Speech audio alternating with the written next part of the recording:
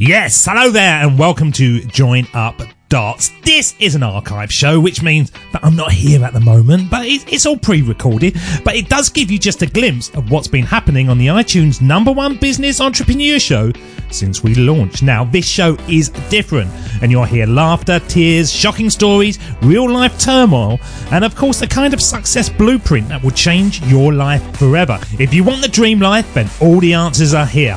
Now, these are the old episodes, so to get right up to date, listening to the latest stuff, then simply search Join Up Dots, click subscribe, and never miss an episode again. And of course, over at joinupdots.com, you can get instant access to our free 12-day podcasting course or loads of amazing free downloads to kickstart your own entrepreneurial journey, all made by my own fair hand. So let's get on with the show. You got a lot of catching up to do after all. Enjoy. When we're young, we have an amazing positive outlook about how great life is going to be, but somewhere along the line, we forget to dream and end up settling. Join Up Dots features amazing people who refuse to give up and chose to go after their dreams. This is your blueprint for greatness. So here's your host, live from the back of his garden in the UK, David Ralph. Yes, good morning to you. How are you all world? Every listener out there in internet land, welcome to Join Up Dots episode 88. And we've got a marvellous guest today. It's one of those guests actually that when I sort of look at her history and the things she's done, I do feel slightly ashamed that all I've done is get on a train and go up to London 5 days a week. She really has created an existence which is a bit of a wow. She's a lady who could literally be singing I'm on the top of the world looking. That's enough of that. Every time she jumps out of bed, because since university she's had a fascination for climbing and took part in her first mountain expedition to the Ruwenzori, I do apologise if I've said that wrong, in Central Africa at the age of 21, and something clicked in her. Was it the challenge, the camaraderie, or simply the thrill of doing something that so many people just don't get to see or do? Whatever it was, since that first climb, she's tackled mountains across southern and central Africa, in South America, in the Alps, and of course in the Himalayas, when she stood on the top of the world and made history by becoming the first woman to reach the summit from the north and south peaks. But though her days on the world's highest peak now seem to be at an end, in her words, I have no intention in going back, her thirst for adventure seems unquenchable. And in spring of 2004, she joined British woman Rona Kant and Norwegian Per Thor Hansen on a dog sled expedition of 650 kilometres through the remote wastes of the Norwegian Arctic to the most northerly point in Europe. With all these experiences just bursting from her, it's no surprise that she's also climbed twice to the top of the book charts too, with her 2 self-penned books, Everest, Free to Decide, and Just for the Love of It. So, before I mispronounce any more words and names, let me say it gives me a great pleasure to bring onto the show to start joining up the dots that made her life the one and only Cathy O'Dowd. How are you today, Cathy? Very good, David. It's lovely to be talking to you. Honestly, did I mispronounce that name? Ruwenzori? No, you got it spot on for the English pronunciation. I don't think any of us are going to try for the local pronunciation.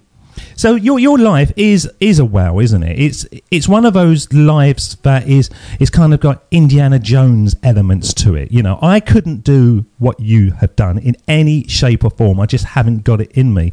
So if we went right back to sort of the early days, which is what Join Up Dots is all about, and you were sort of a 5-year-old, 10-year-old, was this kind of adventure in you? Were you the kind of tomboy girl who was always climbing up trees and running around having adventures? I'm not sure that it was terribly obvious. I was the only child at home. The brothers were much older, and we had a huge garden, and I certainly spent a good deal of time deep in the corners of the garden, living out adventures in my head. But I don't think anyone would have pegged me to be, the first South African to climb Everest, for example. I was quiet and shy and bookish and hated sport at school and wasn't any good at any of it. I don't connect rackets with balls all that well. And so, no, I don't think it was in any sense obvious. And I certainly wasn't spending my childhood dreaming about summiting Everest. I mean, It never even occurred to me. Well, I don't think it occurs to many people. And to be honest, I have thought a lot about you before you've come on the show today, because we all know where Everest is, and I don't want the whole conversation to be about Everest in any shape or form, because that's really not the interesting part about yourself. But I wouldn't even know how to get there. I know where it is, but is there a nearby airport, or do you have to fly in to India and then transport everything across? How do you actually get to somewhere like that?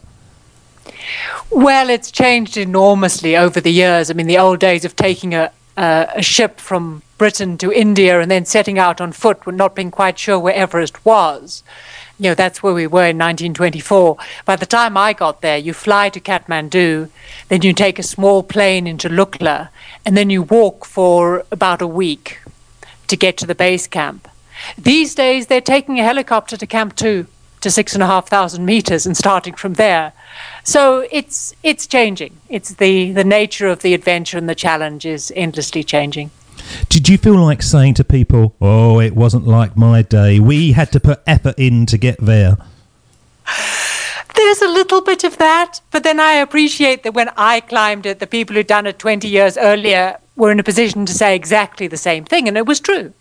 The way I did it in the early 1990s was easier than what was happening in, say, 1975.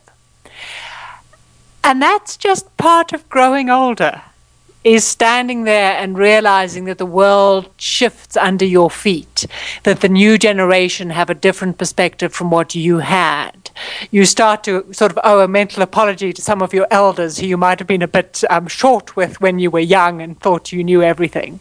But you also realize the world has to change. It's one of the things that lets us move on, is the capacity of each new generation, hopefully, to let go of grudges and old hurts and move forward to their own vision of the future. I don't know what your childhood was like, but I feel a deep regret that my kids are not having a childhood that I had. Now, I grew up in the United Kingdom in the 70s, and I've mentioned this numerous times in the shows, because it's something that it's a bugbear of mine, where I was always out and about on my bike, whizzing around. What time do I have to be home, Mum? Be home for dinner, or be home when it's dark, and that was it. We just cleared off, and nothing ever really happened. We might have broken a bone every now and again, but now there seems to be this kind of vibe that the kids only have to go down the road and they're going to be taken and you never see them again. And I think in that way, progress isn't good. There's a connectivity of fear by mobile phones and the media that stops people having the kind of adventures which probably, I can't see a lot of the kids in my environment even contemplating doing what you've done, because they're so in their bedrooms on their Xbox having that kind of life. I agree with you up to a point. So I also had a childhood that had far more adventure in it than is allowed now. I spent hours on my racing bike wandering through the suburbs. I remember being about 13, and a girlfriend and I, from school, we headed off into the veldt, so our sort of wild grasslands round the edge of the suburbs. We grew up in Johannesburg. And we just disappeared off into the veldt on these dirt tracks on our racing bikes, which of course are the wrong bicycles, but they didn't have mountain bikes back then. And eventually, inevitably, we managed to puncture the tires on our racing bikes. So we started walking home. And, after a number of hours, Gail's mother eventually got slightly worried that we hadn't been seen for a bit. And I think it sort of got pointed out to us that wandering through the veldt as two 12-year-old girls might not be the best idea in the world. But, it was a great adventure. I remember it with pleasure. And certainly when I went on my first proper expedition to the Ruwenzori, so that's Central Africa, we headed off into what was then Zaire, now the Democratic Republic of Congo.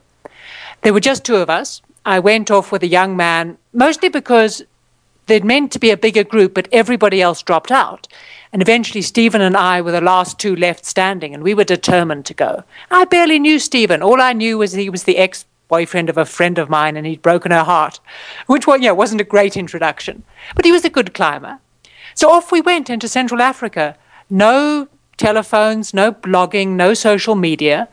My mother just waved off her only daughter and youngest child to disappear into Central Africa for 6 weeks.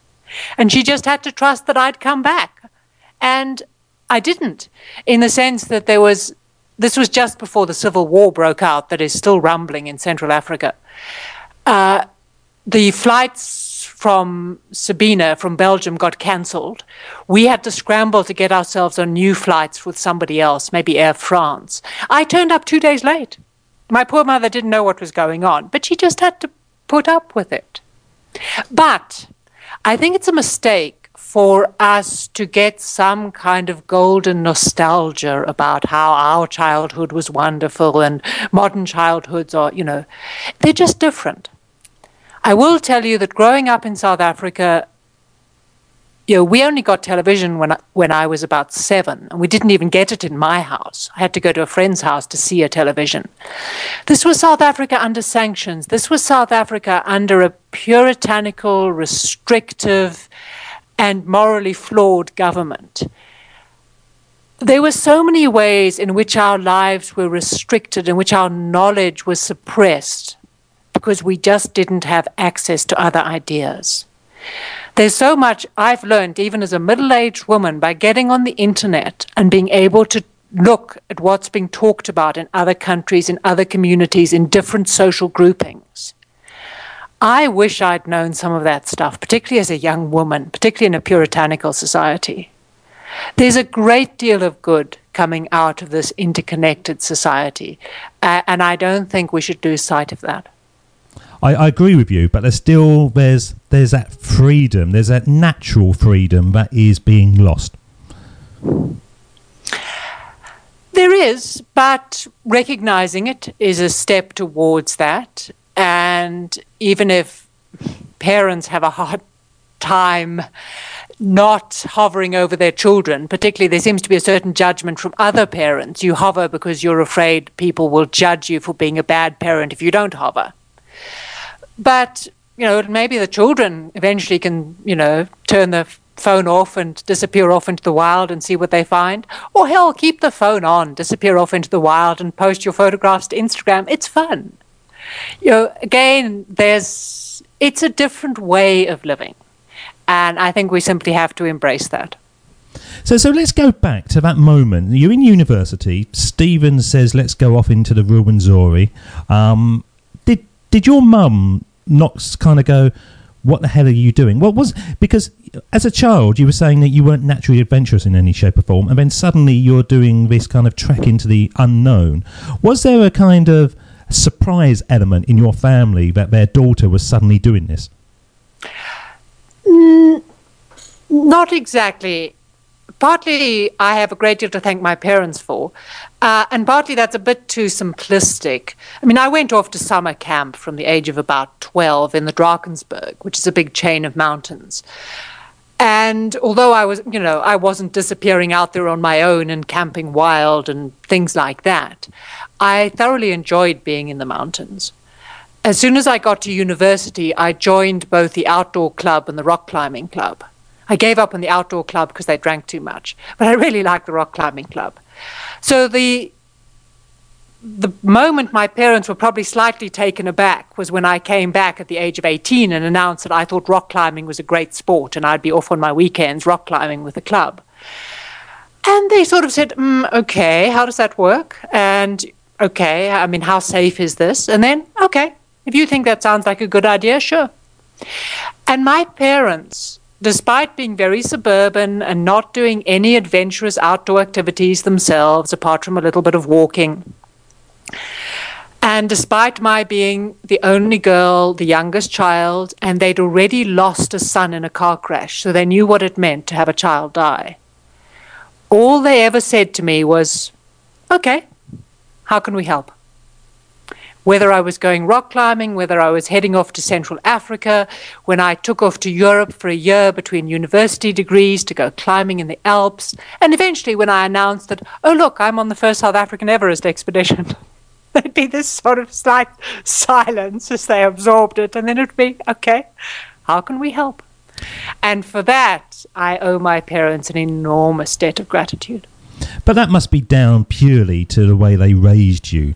You know, that they had faith in you to make the right decisions at the right time? Oh, I think it's a real nature and nurture debate. They certainly exhibited that kind of faith. But childhood is always a mixed bag. We take lessons from our parents of the things we admire, and we take lessons about things we're absolutely not going to do in our own lives. And so, yes, I took away from my parents a strong sense of a base and of good support, of being able to try things, and then if it didn't work out, I trusted my parents to kind of offer a safety net. And that's a huge help in life. I think a lot of middle-class people fail to appreciate how much easier our lives are if we had a good safety net while we tried things, particularly when we're young. But on the other hand, it was a very conventional upbringing. I went to a school that tried to produce, well-educated, nice young women, We were expected to have careers, but we were expected to have quite conventional careers. And I regret playing it safe. I regret spending so much time trying to be a good girl and please my parents and my teachers, and therefore not trying anything where I thought I might fail, because that might result in somebody being disappointed. I also looked at my parents and took away two very strong lessons, which, eventually go into the whole idea of how do you join up the dots of your life. From my father, I took the lesson of, I do not want a corporate job.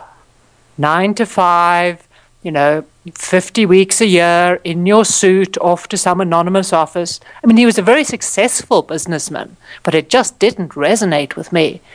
And from my housewife mother, my very able, frustrated housewife mother, I took the lesson that a woman needs to pursue her own dream, not just the family dream, and she needs her own money. She needs to earn and control her own money, because money helps with freedom and choices. I agree with you with the 9 to 5. I did the 9 to 5 for many, many years. I was the suit man, and I was getting on a train, going up, getting on the underground, round London, doing it. Now I'm not doing it. It is like I put new glasses on, and I think to myself, how did I do that for so many years? If I have to go up to London now, just going on a day trip, it feels like a working day just getting there, let alone actually then doing 9 or 10 hours in an office and then coming back again. So it's amazing how so many of us still have that mentality that we come out of university and corporate land is the only opportunity to earn an income and have a living. And we kind of migrate through the same life that our parents have done previously. I think the really important thing is to understand what you are passionate about, crossed over with what you're good at. I do think it's a bit of a waste of a life to be terribly passionate about something you're truly terrible at. So I wouldn't diss anybody who's working their way up the corporate ladder. You can make some big changes in the world when you have a big team behind you and you have a lot of resources at your disposal. So if that's what excites you, there's nothing to be ashamed of in pursuing the corporate job and climbing the corporate ladder. You can be very effective in your life. And my father was enormously effective in his life. He ran the social responsibility program for South Africa's biggest company. And he changed thousands of lives through the distribution of money. Particularly under apartheid South Africa, when there was no government social welfare into black communities. So what I think is important is to say, who are you? What do you want? What are you good at? And then extricate yourself from a set of expectations that says, well, people of your class, your gender, your color, your nationality, whatever it is, are expected to do A, B, and C. And, no, X, Y, and Z are not appropriate. So it's not just saying, well, I'm going to dump the corporate job and I'm going to become the self-employed entrepreneur and I'm going to sell 1 million books and I'm going to have 1 million listeners to my podcast or whatever it is. All of those are great. But you could also turn around and say, I'm just going to wander off into the mountains for a bit and see how it goes. Yeah, absolutely. I'm not going to sell 1 million books, and I'm not going to have people who know my name. I'm just going to live a quiet life doing things that really enrich me. Or I'm going to stay at home and have a parcel of kids and roll around on my carpet and have great fun being a stay-at-home parent. Or I'm going to chuck it all up and go and, I don't know, live in a cave in the Himalaya and be at one with my inner self or something. There's so many possibilities. And I think what's a shame is when we shut down people's sense of possibility. I wouldn't diss anybody's choices. You want to make choices that are true to yourself without damaging other people, and then have the freedom to go out and give it a try. I agree with that totally. I do agree with that. Certainly in my situation, I was on a route where I didn't have the passion. I was just doing it because I didn't know what else to do. And I think that's the shame. And that's the thing that we're trying to get across on these shows about, there's a million different ways of living your life.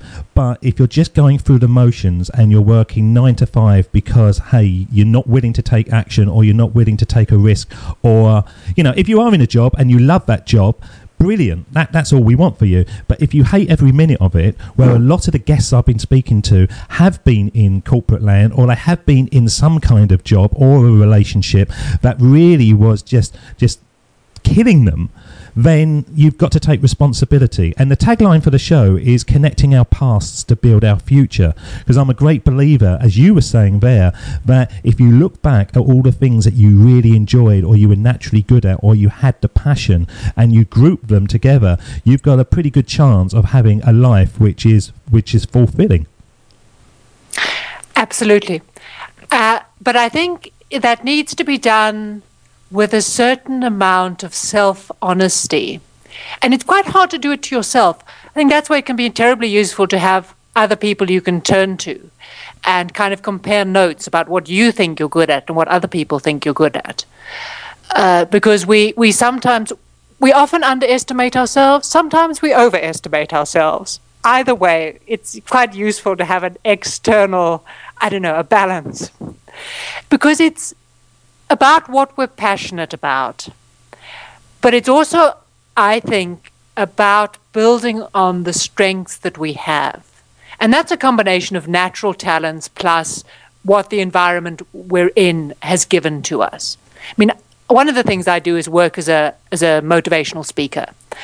Not in the sense of telling people to stand on their chairs and, start shouting rah, rah. But in the sense of using my experiences on Everest to talk about teamwork and leadership. So the idea is to take some kind of lessons of life from a very unusual situation that relate back into people's everyday challenges, whether it's the work or the marriage or life, anything.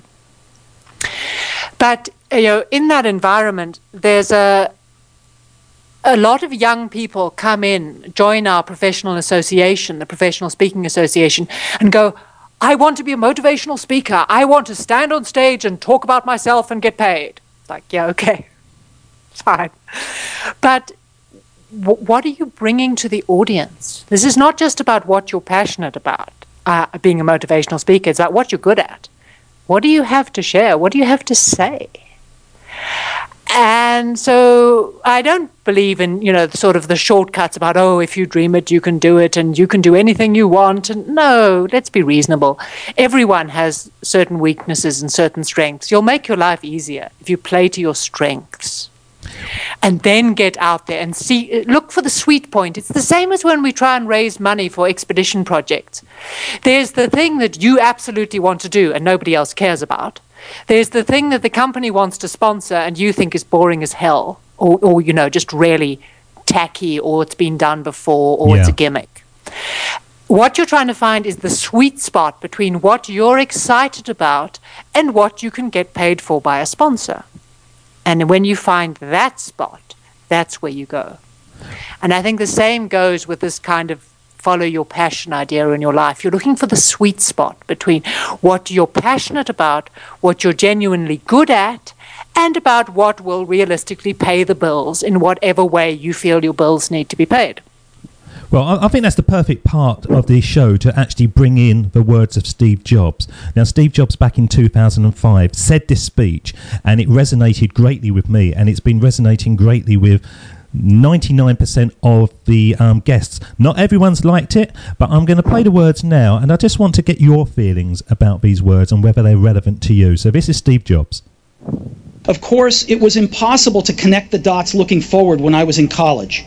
But it was very, very clear looking backwards 10 years later. Again, you can't connect the dots looking forward. You can only connect them looking backwards. So you have to trust that the dots will somehow connect in your future. You have to trust in something, your gut, destiny, life, karma, whatever.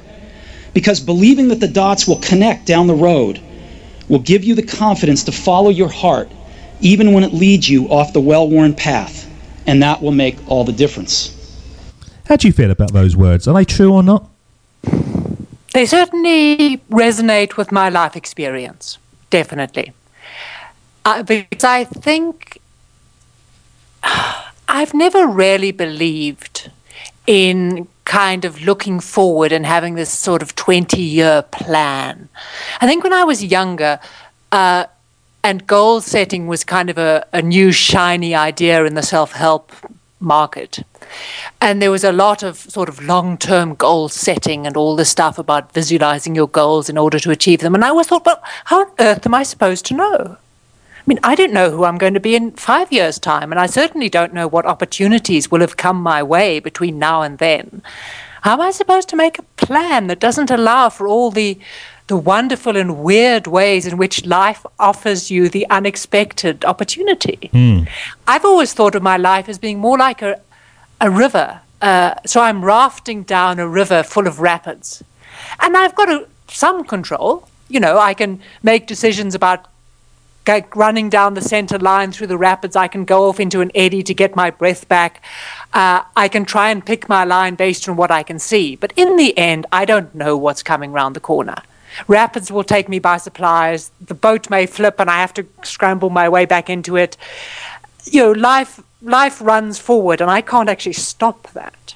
So I'd much rather ride it and, you know, try and get the most fun out of it, controlling what I can and just accepting the rest. So I'm much more about the journey and about taking what is with you currently, grabbing those opportunities, trying to play to your strengths, trying to steer towards the things that interest you, but accepting that you don't have total control. You know, things happen. Things happen to your personal life, things happen to the economy, things happen to the country you live in that you can't control. Do you think that is a fundamental part of your character? You know, thinking, I do want to get onto Everest because it is something that I know our listeners will be fascinated with.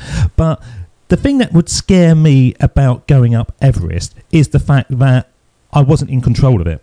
I could be up there and the weather would change and bang, that would be it. But you seem to be more at peace with the fact that, hey, it's going to happen. I will deal with it when it happens. Yes, I guess I am.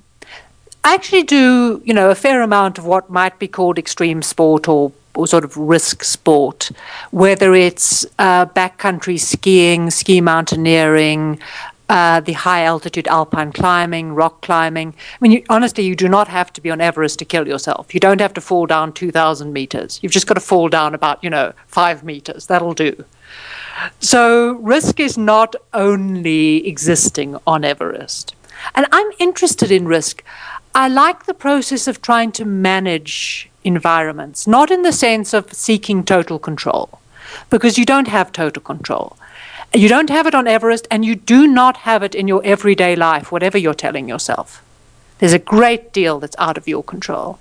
So what you're trying to do is understand your environment and then walk a path through that environment in a way that is both safe and satisfying.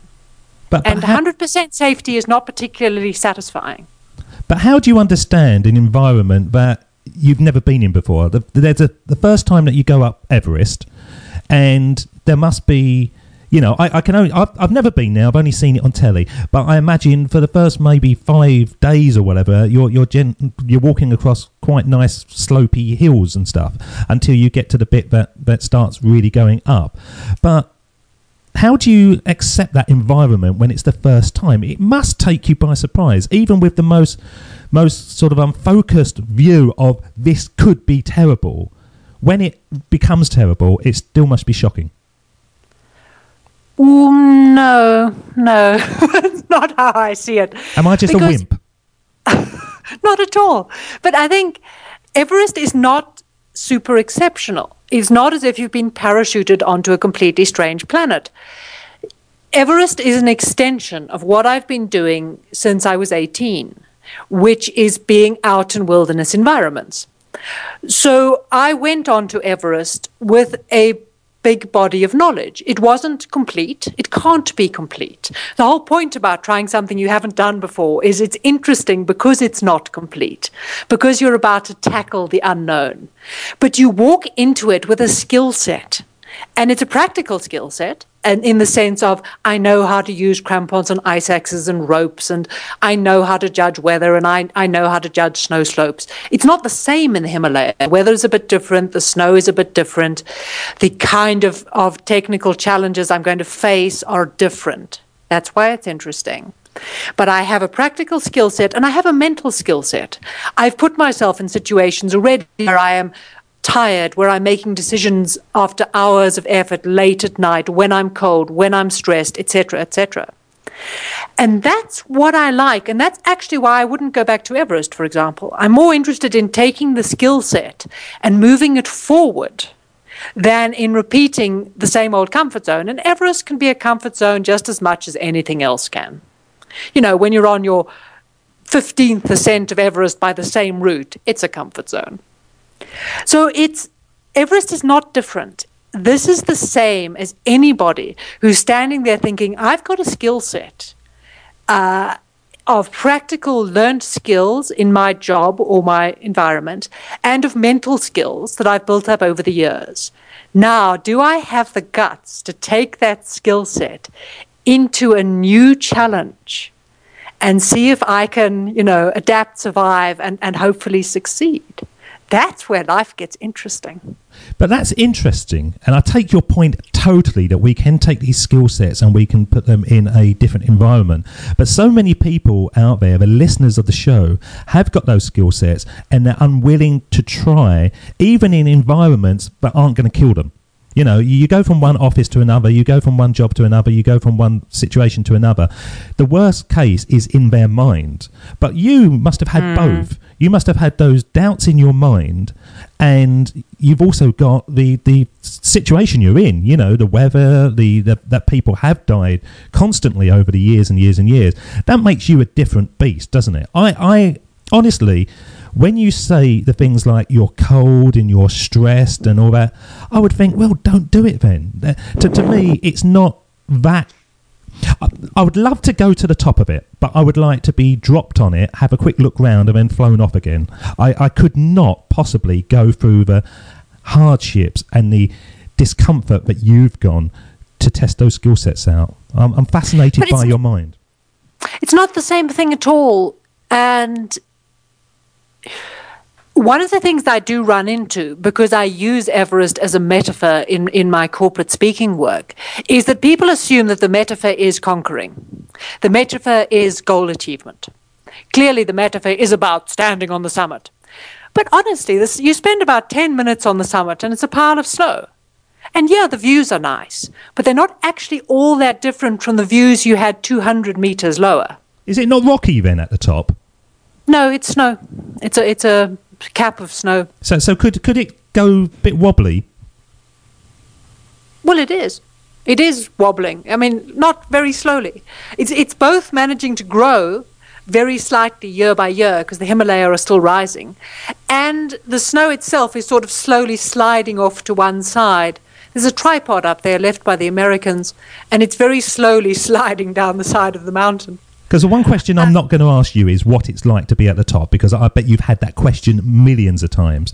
But I am interested, how big is it at the top? Is it like, are you hanging on to each other, or is it as big as a football field or something like that? It slopes off reasonably gently to start with and then pretty steeply.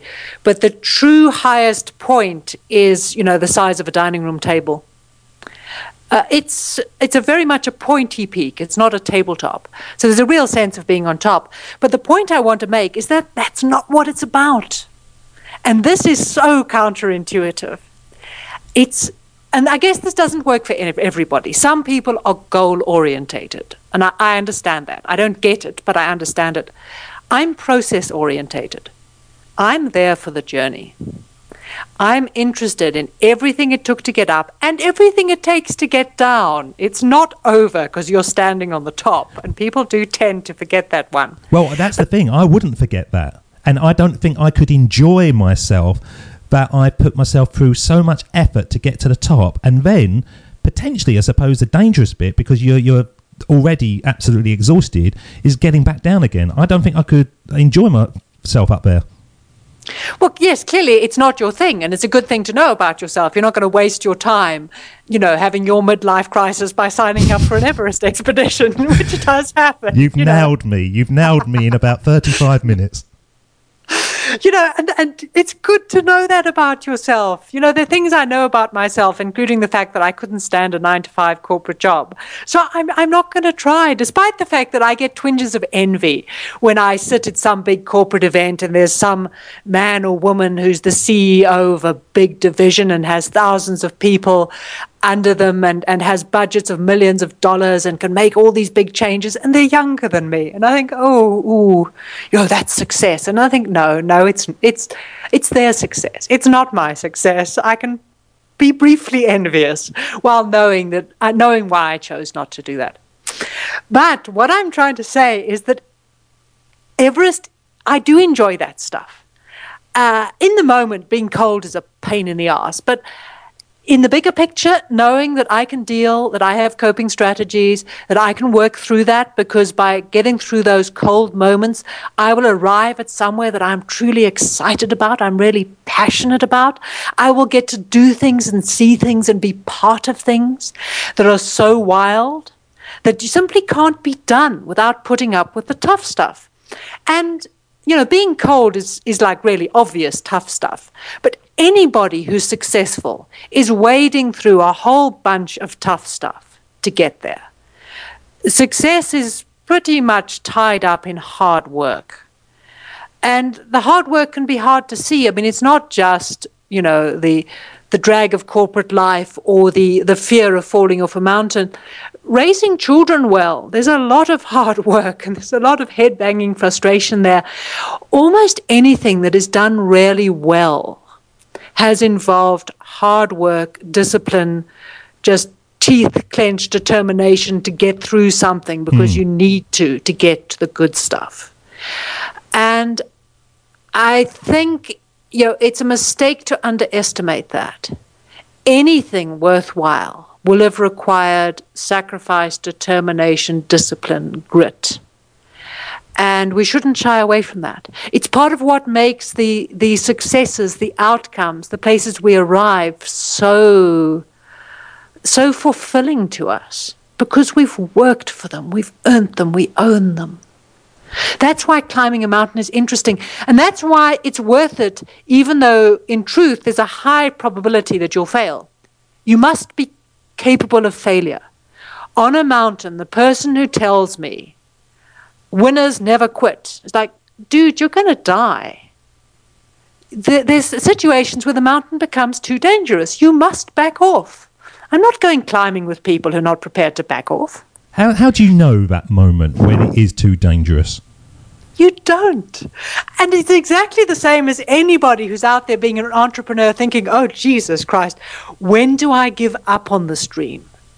When do I cut my losses and move on? And there's, situations where it's dead obvious that this isn't working. The situations where it's really obvious this is great, push on ahead. And there's a massive gray area in the middle. And there is no magic moment for entrepreneurs or for mountain climbers or for anybody else who's facing failure. There's just previous knowledge, there's learning from other people's experience, there's your own gut instinct, and then you've got to make a choice and live with it. And I think fear of failure, holds people back really badly. I was listening recently to a rather good podcast from Freakonomics about, why quitting is a good idea, why quitting quickly and efficiently and, with complete commitment can be a very useful skill set. And the same goes for mountains. There's a point at which you look around and you think, no, let's go home. Let's leave this one for another day. And don't second guess yourself. Just get out of there. And you may be wrong. Other people may go on and reach the summit, and damn it, they were the success, and people look at you and think you were a failure. You didn't have the courage. You didn't have the determination or something. Whatever. You made your choice. You learned something by making that choice. You move on to the next project. And when you make the next set of choices, they'll be informed by what you know from the previous round. How do people know that you've reached a summit? That's a thought. Just how do you just not go 3/4 up and then say, I've been there? Is there an honesty that I'm not seeing here? Oh, well, in the very practical sense, yes, that's an issue. In the old days, you took a man at his word, so to speak. These days, it's all more commercialized. There's more money involved. People have sponsorships, etc., etc. It matters. People have lied. It's known that people have claimed to have climbed mountains that they didn't. There are a certain set of ascents of mountains which are in doubt. Some people believe them, some people don't. It's a good idea to have a clear record. It's a good idea to have photographs and video and preferably a witness. But in the end, if you get caught up in one of these situations where your camera fails and your video camera fails and you climbed it solo and you got to the top in the mist and everybody goes, oh, I just don't believe you're that good. Why were you climbing? If you're climbing only for public recognition, then yes, it's a failure if you can't persuade people of the truth of your claim. But if you're climbing because you get something out of just being out there, yeah, it's hurtful if you're not believed or it's hurtful if you're criticized, but the other gains you made are still there and they're still real and you take them with you. I think it's really important when people do anything, whether it's climbing a mountain or setting up their own business or just trying to live their daily lives, why are you doing it? Not in the sense that maybe you shouldn't be doing it, but in the sense of what do you get out of it that really matters to you, that really enriches your lives? Because you will be getting those things even if other people are criticizing you or even if other people aren't understanding you. Yeah. And if you've got a certain clarity, it makes it easier to do it despite fearing failure, despite being worried about what other people might think of you. If you can look at it and say, yeah, just by trying this thing, by taking part in this, I will enrich my life, even if it doesn't work out, even if I don't reach my summit, my stated goal, then yes, it's worth doing it anyway. Because I was chatting to a gentleman called Niall Doherty on episode 72, and he's travelling around the world east, but he's not allowing himself to fly. And he got to the Atlantic Ocean and he had to get a cargo ship across. And I thought, as most people apparently think, that that's the cheapest way of doing it. And you pay X amount of pounds or dollars or whatever, and you'll be on this cargo ship for a few weeks. But he said it cost him like $4,500. And he was on the boat for 4 weeks, not seeing anything, just water all the way around him. And I said to him, well, why didn't you just fly and then tell people that you've done it? I mean, you could have had a nice holiday at the other end and stuff. And he said, because I would have known. And that's what you're saying now, isn't it? Ultimately, you've got to live with that guilt, that consequence of mental torture that you will have every single day, having people think that you've done something that you haven't. Well, yes, I think that's true. It seems very odd to be setting out to do a particular challenge and then lie about it. But that's not actually my key point. I mean, that's kind of a negative thing. That's about, we don't do it for the guilty conscience. I'm interested in the positive side of it. I understand why he doesn't fly, why he puts up 4,500 pounds, because he's interested in this particular challenge. He's interested in whether he, as an individual, can make this work. And the cargo ship is what makes it work. So he gets on board the cargo ship and sees how it goes and thinks, Jesus Christ, that was a high price to pay. But yeah, hell, I'm still on my feet. I'm still moving. That's great. What I'm saying is when people do things, it's helpful. It'll keep you on track if you really understand why you're doing it. I have no idea why he's excited about going around the world without an aeroplane. I understand the underlying impulse. I don't, particularly understand the exact challenge he set himself. But everybody, you'll be doing something that other people don't get. You'll be giving up the nice corporate job to go freelance. Other people don't get that. I don't get it myself sometimes, I'll be honest. Well, yeah, that's true. We doubt ourselves. People will be giving up the entire bloody success rat race to kind of stay at home.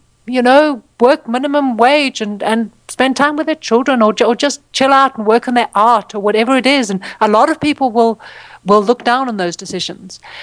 It helps enormously if in a positive sense, this is why I'm doing this. This is what I'm getting out of it. This is why these choices fulfill my potential, meet my passion, enrich my life. Talking about choices, I've been reading a lot about you over the sort of last few days, as I say, and there was a fascinating tale, very harrowing, about you going up Everest, getting to about 250 metres from the top, which surprised me when you were saying it was going to take 5 hours to go 250 metres. I thought, my God, it really, really must take it out of you. But you found a lady who was close to death, and you had that decision whether to carry on or try to save this lady's life, which it seemed to me from reading it, she was like past a point anyway of being saved. But you had that decision to continue with your own personal quest or give up. And that was fascinating to me, that you'd made so much effort, so much financial expense to get to that point, and you were willing to give it up for a human being that you didn't know. Yes. Well, I mean, to be clear, it didn't work. She did die anyway. But I think it would be... No, I can't imagine stepping over someone and just keeping going. I mean, that's not the point. I'm not on the mountain in a all-or-nothing quest for the summit. I'm on the mountain because I enjoy the process of climbing. I enjoy the process of the expedition. And one of the things that happens in climbing, just as in real life, is that we are a network. We're connected at the most basic level by our humanity. Within the climbing community, we're connected by our passion for climbing. And although we do try and be self-sufficient and we do try and be safe and we don't go onto mountains assuming that we can do anything we like and then just expect strangers to save us, we also accept that things go wrong. We do not have total control. You can be trying to run a really efficient, safe, careful expedition and still have it go badly wrong. And then you hope that your teammates or your friends or, in the end, other strangers will, as best they can, help you. And you give that forward.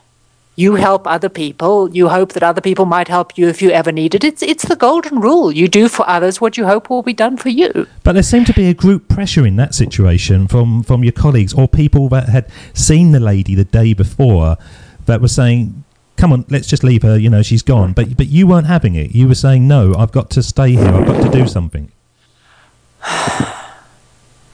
Yes, I do want to make it clear, though, that this isn't as simple as saying, oh, there were some, awful, callous people, and then there was me fulfilled with, human righteousness or something. It's not that I was right. I wasn't right. In a sense, the Sherpas particularly, who are the most level-headed in this setup, were right. There was nothing we could do for her. So it didn't change anything to stop. And we did lose the summit by stopping. And, our sponsors weren't particularly happy. It wasn't, there was no terribly good choice there. And yet, I wouldn't want to not stop. As soon as I saw her, I suspected there was nothing we could do. But I still wanted to try to make quite sure that we were right. And in the end, we did have to leave before she actually passed, for which I've been heavily criticized. But having established to our own satisfaction that we really couldn't see any way in which we could save her life, staying with her then put our own lives in serious danger. And does it help if everybody sits down and dies with her? Probably not. So we left. I went down. I just couldn't re-find the passion that makes me climb in that situation. I'd had enough. And that's okay. There's situations where life hits you hard and you say, oh, right, I'm done for a bit. I'm going to go home and try and regroup, refine myself in this situation. So it's not as simple as saying I was right and someone else was wrong. It was a horrible, messy situation with no good answers, and other people might have made different choices, and I think, I'd support their right to make those choices. But the point I was making, more than anything, was your mental strength. Your mental strength to stand for something that you believed, whether the people around you believed the same thing or not. Bear in mind that your sponsors were annoyed, as you say, that you didn't quite make it to the summit. And it was almost, in the greatest sense, touching distance. It was, I imagine if it was clear, you could almost see it. But you still had that mental strength to go, I'm going to do what I think is right. Well, I think what works here in a life is not to be driven by goals, but to be driven by values. Goals are useful. Certainly in my life, I'm actually inherently fairly lazy, and goals get me out of bed in the morning. Goals give me focus. Otherwise, I could just wander around the house drinking cups of coffee and not getting much done. So goals keep me, moving forward. But I'm not entirely invested in the goals. My life doesn't fall apart if I fail to reach them. My existence isn't validated by achieving those goals. The goals just keep me moving. What I think is more important is working towards a set of values. And that's almost easier because you can carry the values through very changing situations where you may lose the goals because the weather changes, or you get caught up in someone else's disaster, or the world economy tanks. There are a lot of ways in which your goals are out of your control. But your values you carry with you. And I don't want to be the person who walks past someone who's in trouble. I have to accept that I may not be able to help, but I want to have tried. And the same goes for the mountain climbing. I don't want to climb mountains like a tick list. I've done a couple of 8,000-meter peaks. Well, I've done 2, and I've been on 3. And a lot of people say, well, clearly you must be doing the 14 8,000ers. And you go, well, no. Because I'm interested in each specific expedition and each particular mountain. I'm not actually just interested in a tick list and taking the easiest route and a commercial expedition and employing a guide and outsourcing the decision making. That doesn't do it for me. I want to make the decisions. I want to only do projects where I'm genuinely excited about that particular thing. And I think that at least some people do sort of go through life being buffeted by the forces around them without really thinking through what their underlying values are, what matters to them, not just right now, but in the big picture. When you look back on your life, do you want to say, I lived it as I believed in living? Do you know what you believe in a lived life? Or are you just going to go back and say, Jesus, life happened to me? Just before we put you on the Sermon on the Mic and send you back in time to have a one-on-one with your younger self, which I think is absolutely the right moment after those words you were just saying then, I've just got 2 questions that it would be wrong for me not to ask. And one of the ones is about Everest. I always see that people go up the north and the south. Can you not go up east and west, or is that just something that I haven't read? Everest is actually a three-sided pyramid. So there's the southwest face, the north face, and the east face, and then three major ridges. There are actually, I think, 15 routes on Everest at the moment.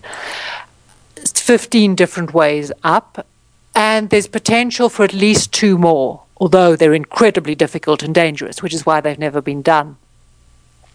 So no, there are other ways up Everest.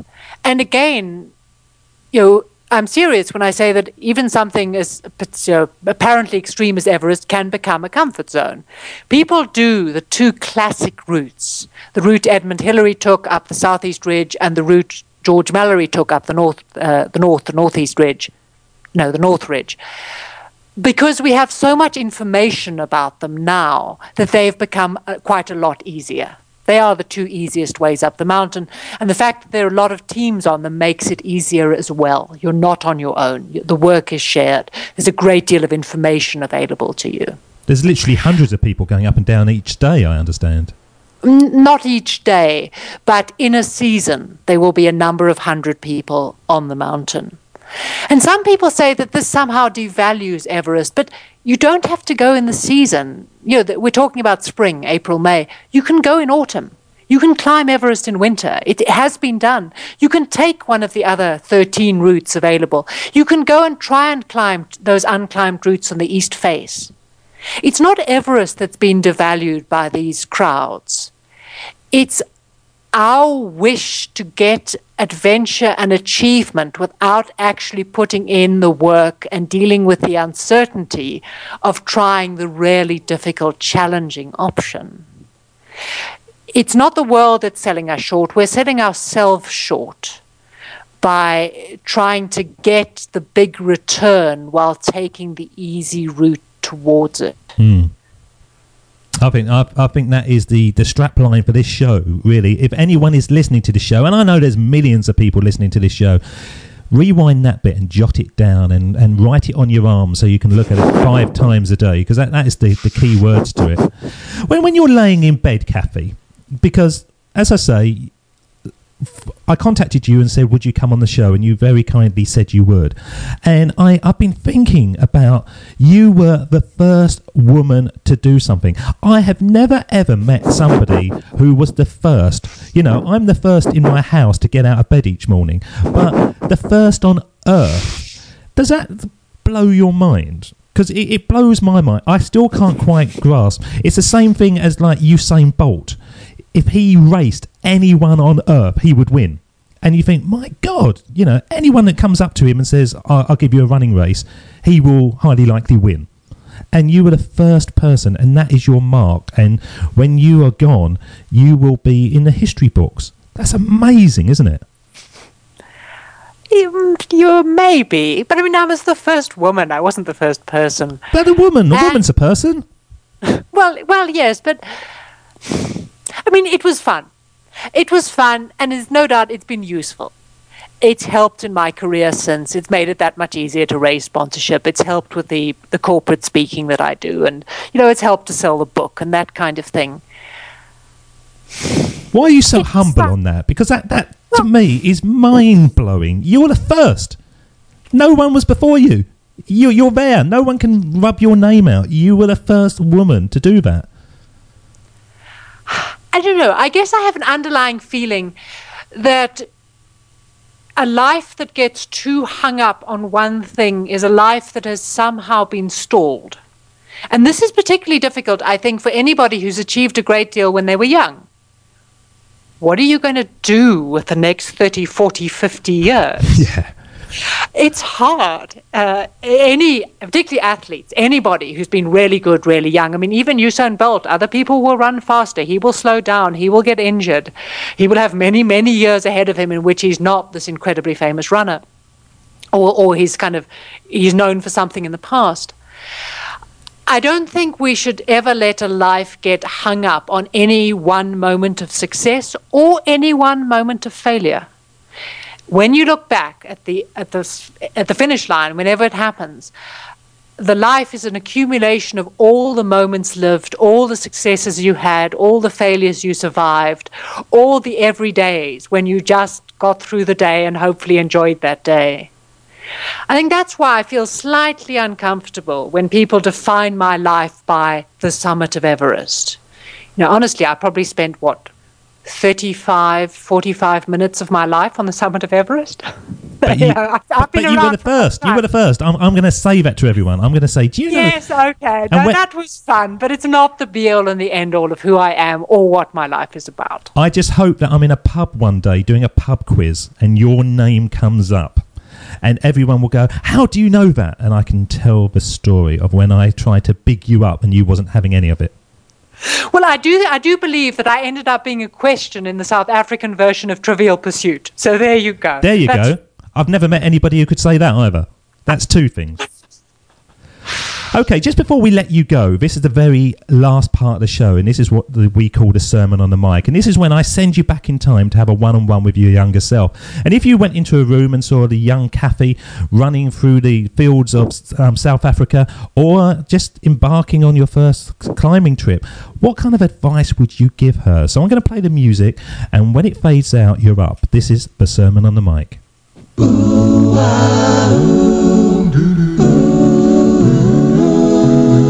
here we go with the best bit of the show, the sermon on the mic, the sermon on the mic. Ooh,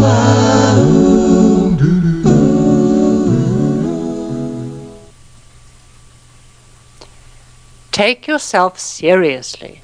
That's my strongest message I'd like to send back to myself as a teenager or as a very young woman. You've got talent and you've got determination and you've got grit, and you're surprisingly obstinate, actually, about sticking to the things you want to stick to, and you don't give easily to peer pressure, and you walk your own path, but you're kind of timid about it. And I'm not quite sure why. I think some of it's about being a woman in a somewhat patriarchal society, where success is a more of a man's thing. Some of it is about a strong instinct to be a good girl and please people, please parents, please teachers, do things right. And that's partly because you're actually quite bright. You get very good results in school. But it does make you afraid of failing. You don't like failing, and that means you don't try things.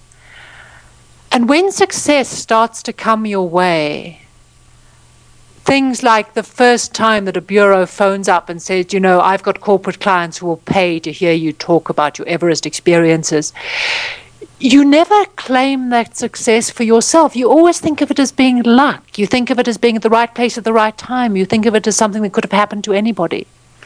And even as you begin to build your career, particularly as a professional speaker, because that's the one thing that will actually pay your bills, even as you begin to, try writing books, you always tend to think of your success as luck.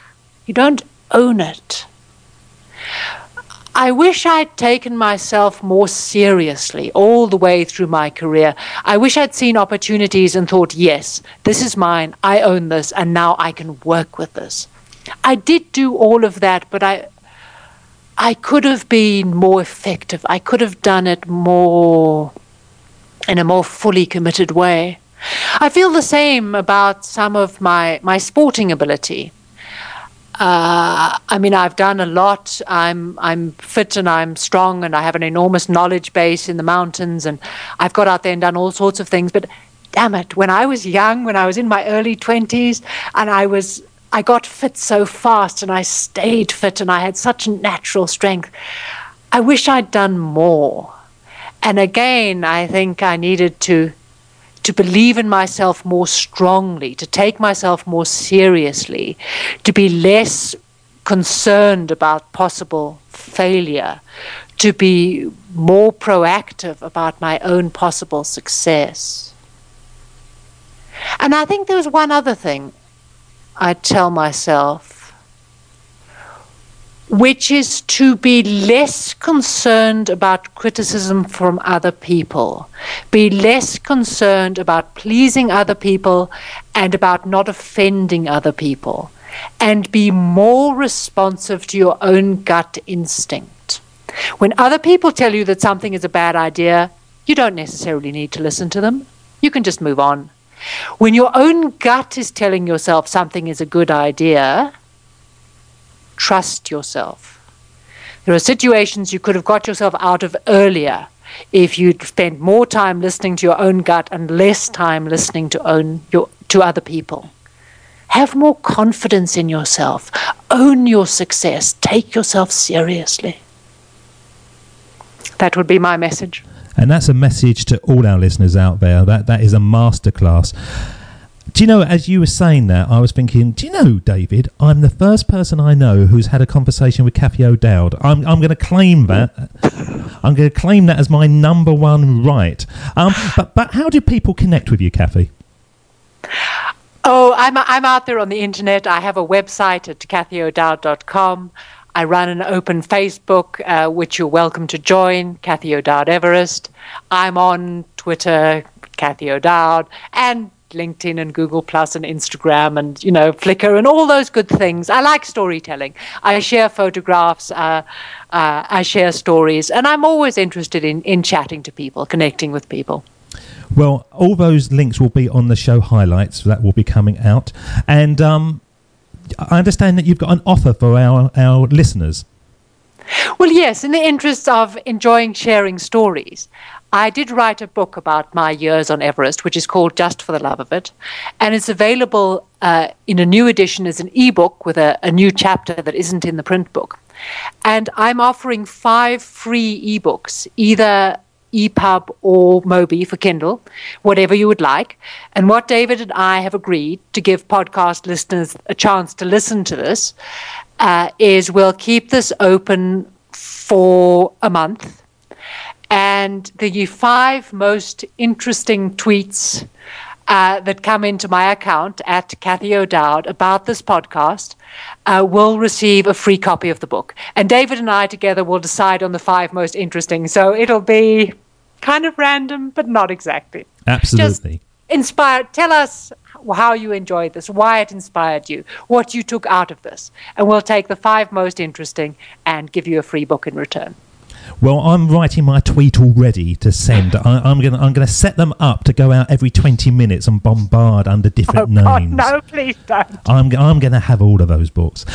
Cathy, thank you so much for spending time with us today, joining up those dots of your life. And please come back again when you have more dots to join up, because that's the beauty of this show. Our histories continue to go forward, so we've always got more dots to follow. And I really do believe the only way to build our future is by connecting our pasts. So Cathy O'Dowd, thank you so much. David, it's been an absolute pleasure. I've really enjoyed talking to you. David doesn't want you to become a faded version of the... Thanks for listening to today's episode of Join Up Dots, brought to you exclusively by podcastersmastery.com, the only resource that shows you how to create a show, build an income, and still have time for the life that you love. Check out podcastersmastery.com now. David doesn't want you to become a faded version of the brilliant self you were once to become. So he's put together an amazing guide for you called the 8 Pieces of Advice That Every Successful Entrepreneur Practices, including the 2 that changed his life. Head over to joinupdots.com to download this amazing guide for free, and we'll see you tomorrow on Join Up Dots.